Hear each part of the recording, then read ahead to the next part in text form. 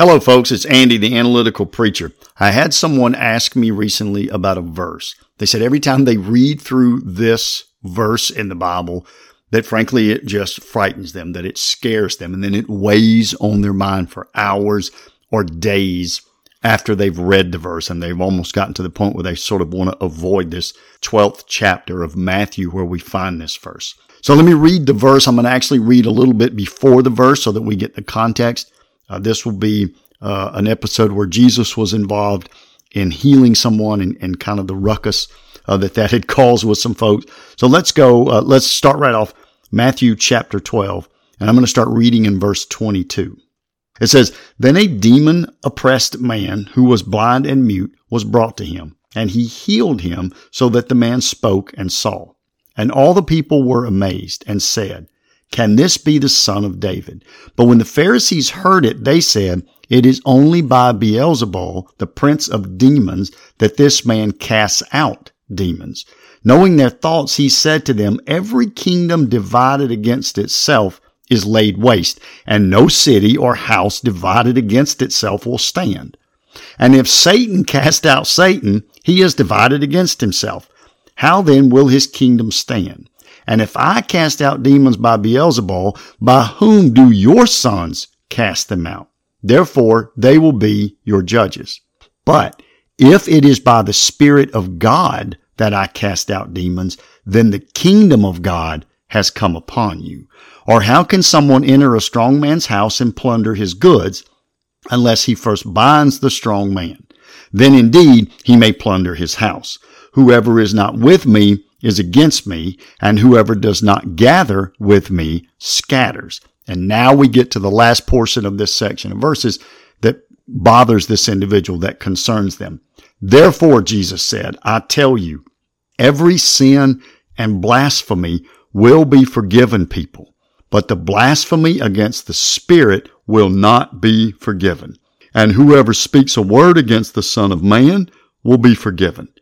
But whoever speaks against the Holy Spirit will not be forgiven, either in this age or in the age to come."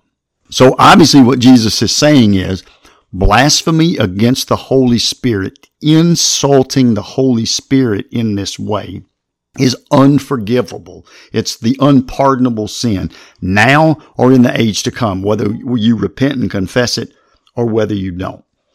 All right, let's set up the context of sort of what was going on here. As Jesus was going around and he was doing miracles, the supernatural events, in a sense, were getting greater and greater, and they were becoming more and more public. And so it was becoming harder and harder for those who were opposed to Jesus to make some claim that he wasn't special. And so this comment about, can this be the son of David, was the people's way of saying, is this the promised Messiah or the promised Christ, this great Son of Man who was mentioned in the book of Daniel? Is this the one that we're waiting for, that God has promised? If this is the Messiah, then we should pledge our allegiance to this new king. And then if the religious leaders follow, fine, but if they don't, then our allegiance will be with the new king, with the new Messiah. And so, again, it was becoming harder and harder for them. We sort of saw the same thing if you remember when Moses was getting ready to lead the people out of Egypt. The first sort of miracles that he did, the first kind of plagues that he was going to bring on Egypt or whatever, Pharaoh's magicians said, "Oh, we can do that. That's just a simple magic trick, and watch this."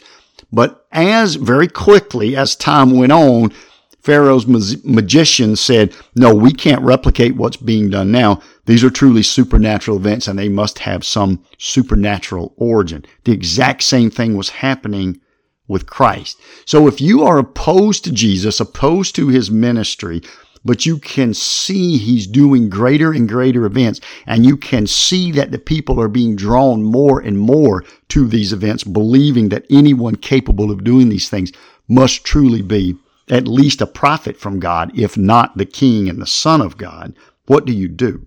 Their only option, I guess they felt like, was to say, yes, these do appear to be supernatural, incredible events, but they're not done through the power of God or with the blessing of God.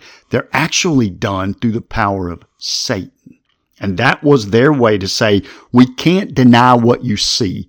We can't replicate what you see to prove to you that it's just common. Here's what we'll do. We'll claim that what you're seeing is actually demon-driven, Satan-possessed, Satan-empowered, as opposed to empowered by God. Clearly, that is an incredible insult to the Holy Spirit. So Jesus is saying, I do my miracles by the power of the Spirit. And here's what we know. Jesus gave them a pretty logical explanation for why their explanation of events didn't make sense, or a logical reason why their explanation of events didn't make sense. Why would Satan be on the earth dividing his own kingdom, casting out his own demons? If Satan were going to empower someone to travel around in Israel and do supernatural events, why wouldn't they be directly opposed to God as opposed to dividing his own house, dividing his own kingdom?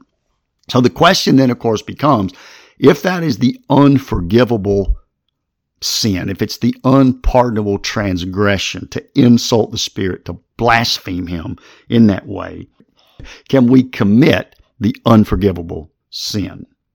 It's not clear that we could, even using the definition that we see here, because we're not today in a time of active miracles. We can do a podcast on that later, but the period of miracles is now past. The Bible makes that clear. We're not in a period of active miracles where God is trying to authenticate his messengers and his word through their supernatural events.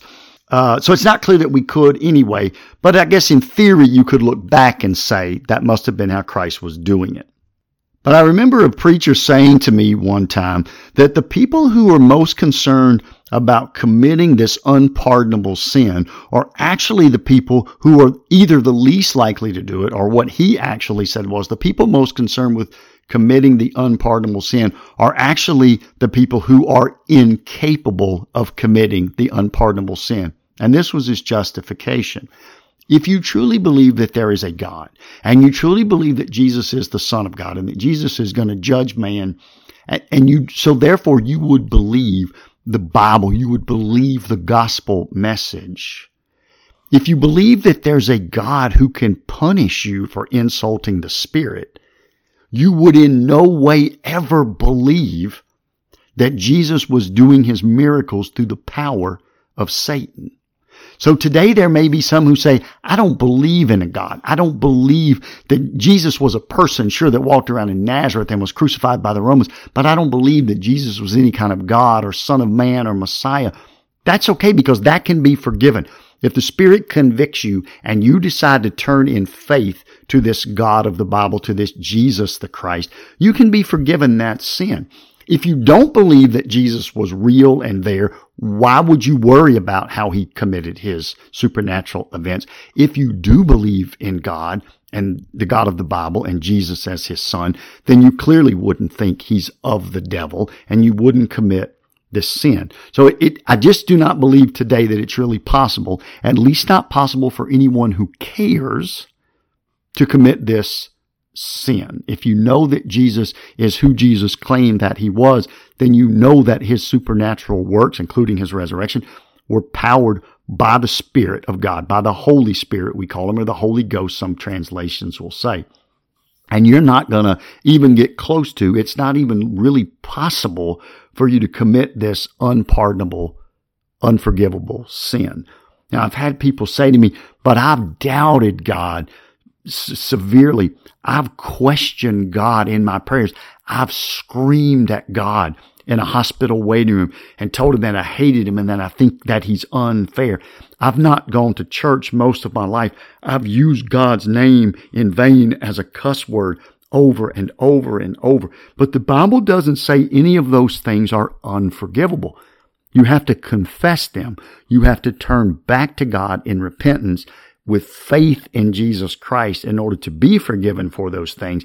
But you absolutely can be forgiven for those things. The only thing you could not be, according to the Bible, the only thing you could not be forgiven for is for insulting the Spirit by saying, Jesus, I do believe you did supernatural works, but I do not believe those supernatural works were of God's power. I believe they were of Satan's power. In that case, you have insulted or blasphemed the Holy Spirit. And then Christ says that that is not a forgivable sin. I can assure you from having read the scriptures cover to cover that all of the supernatural works that we see in the Bible are a spirit-empowered. Jesus did many things, including creating the universe and raising people from the dead and being involved in raising himself from the dead. Those are all spirit-empowered wonders, and we just simply don't have to worry about that or question that really at this point. And if you are listening to this podcast, again, I would almost guarantee you are literally not capable of committing this unpardonable sin. But here's what happens often as we read through Scripture.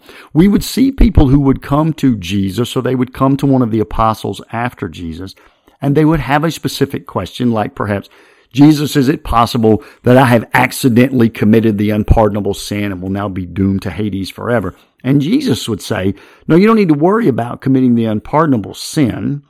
Here's what you need to worry about. There's a couple of other places in the Bible, and it's verses written by the Apostle Paul. And in one of them, Paul says that we're not to quench the Holy Spirit. And in another one, he says we're not to grieve the Holy Spirit. Now, I think what would happen if I went to Jesus or went to one of the apostles and I was really concerned and I was talking about, I'm afraid I've committed this unpardonable sin and is it possible and what do I do about it? They would say to me, are you honestly trying to turn people away from Jesus by claiming that his miraculous powers were of the devil? Well, no, of course not. I would never try to turn anyone away from Christ. In fact, I've turned my life toward Christ, and I would, if anything, try to turn other people toward Christ, not away from Christ. And I would certainly never lie about the source of his power in order to turn them away from Christ. Then they would say, okay, then stop worrying about the unforgivable, unpardonable sin and focus on the things in your life that you can do right or that you can do wrong. They may not be unforgivable, but the Bible warns us, be careful about quenching the Holy Spirit or grieving the Holy Spirit. And so let me close this podcast by talking a little bit about those things, because those individuals who have wondered, who have been concerned whether they've committed the unpardonable sin, they haven't. But what they may be doing is quenching or grieving the Holy Spirit. Let me read you the quenching one first, and you're going to find that in your Bible in the book called 1 Thessalonians. It's going to be in chapter 5. I'm actually going to start in verse 16, again, just to sort of set us up. And I'll read 16 through verse 22. Paul says, rejoice always, pray without ceasing, give thanks in all circumstances, for this is the will of God in Christ Jesus for you. Do not quench the Spirit. Do not despise prophecies, but test everything, hold fast what is good, abstain from every form of evil. Okay, what does this mean? Paul, being a Jewish rabbi by training, would say things like, do not be anxious about anything, or say things like, do not quench the Spirit. And then immediately following the comment, he would explain what that means. And so we said, Paul says, do not quench the Spirit. We would say, well, Apostle, how do we not quench the Spirit? And he would say, do not despise prophecies, test everything, hold what is good, abstain from every form of evil. We don't speak a lot about prophecies and despising prophecies today. This is what Paul meant. There were ways that God authenticated his word and his messengers. And I've actually covered that. It's in another podcast you can search and find. It's called How Do We Know the Bible is True? And what Paul is saying is, because when Paul wrote this, the Bible had not been completely written. The New Testament had not been completely written and completely compiled.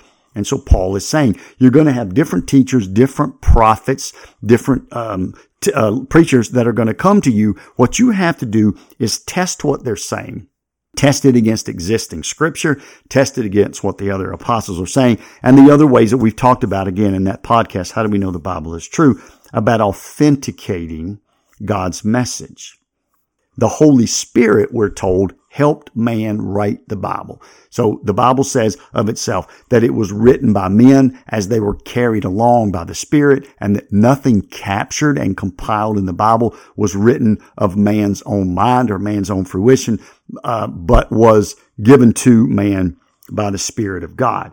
And so to quench the Spirit, today's world simply means this: we have the Bible compiled for us. And so this idea of testing individual prophets isn't as relevant to us. The way we would read that today is the Bible has been completed, it's been compiled, it's been approved. But do we hold to the teachings of the Bible? Do not despise prophecies. Do not despise the teachings of the Bible.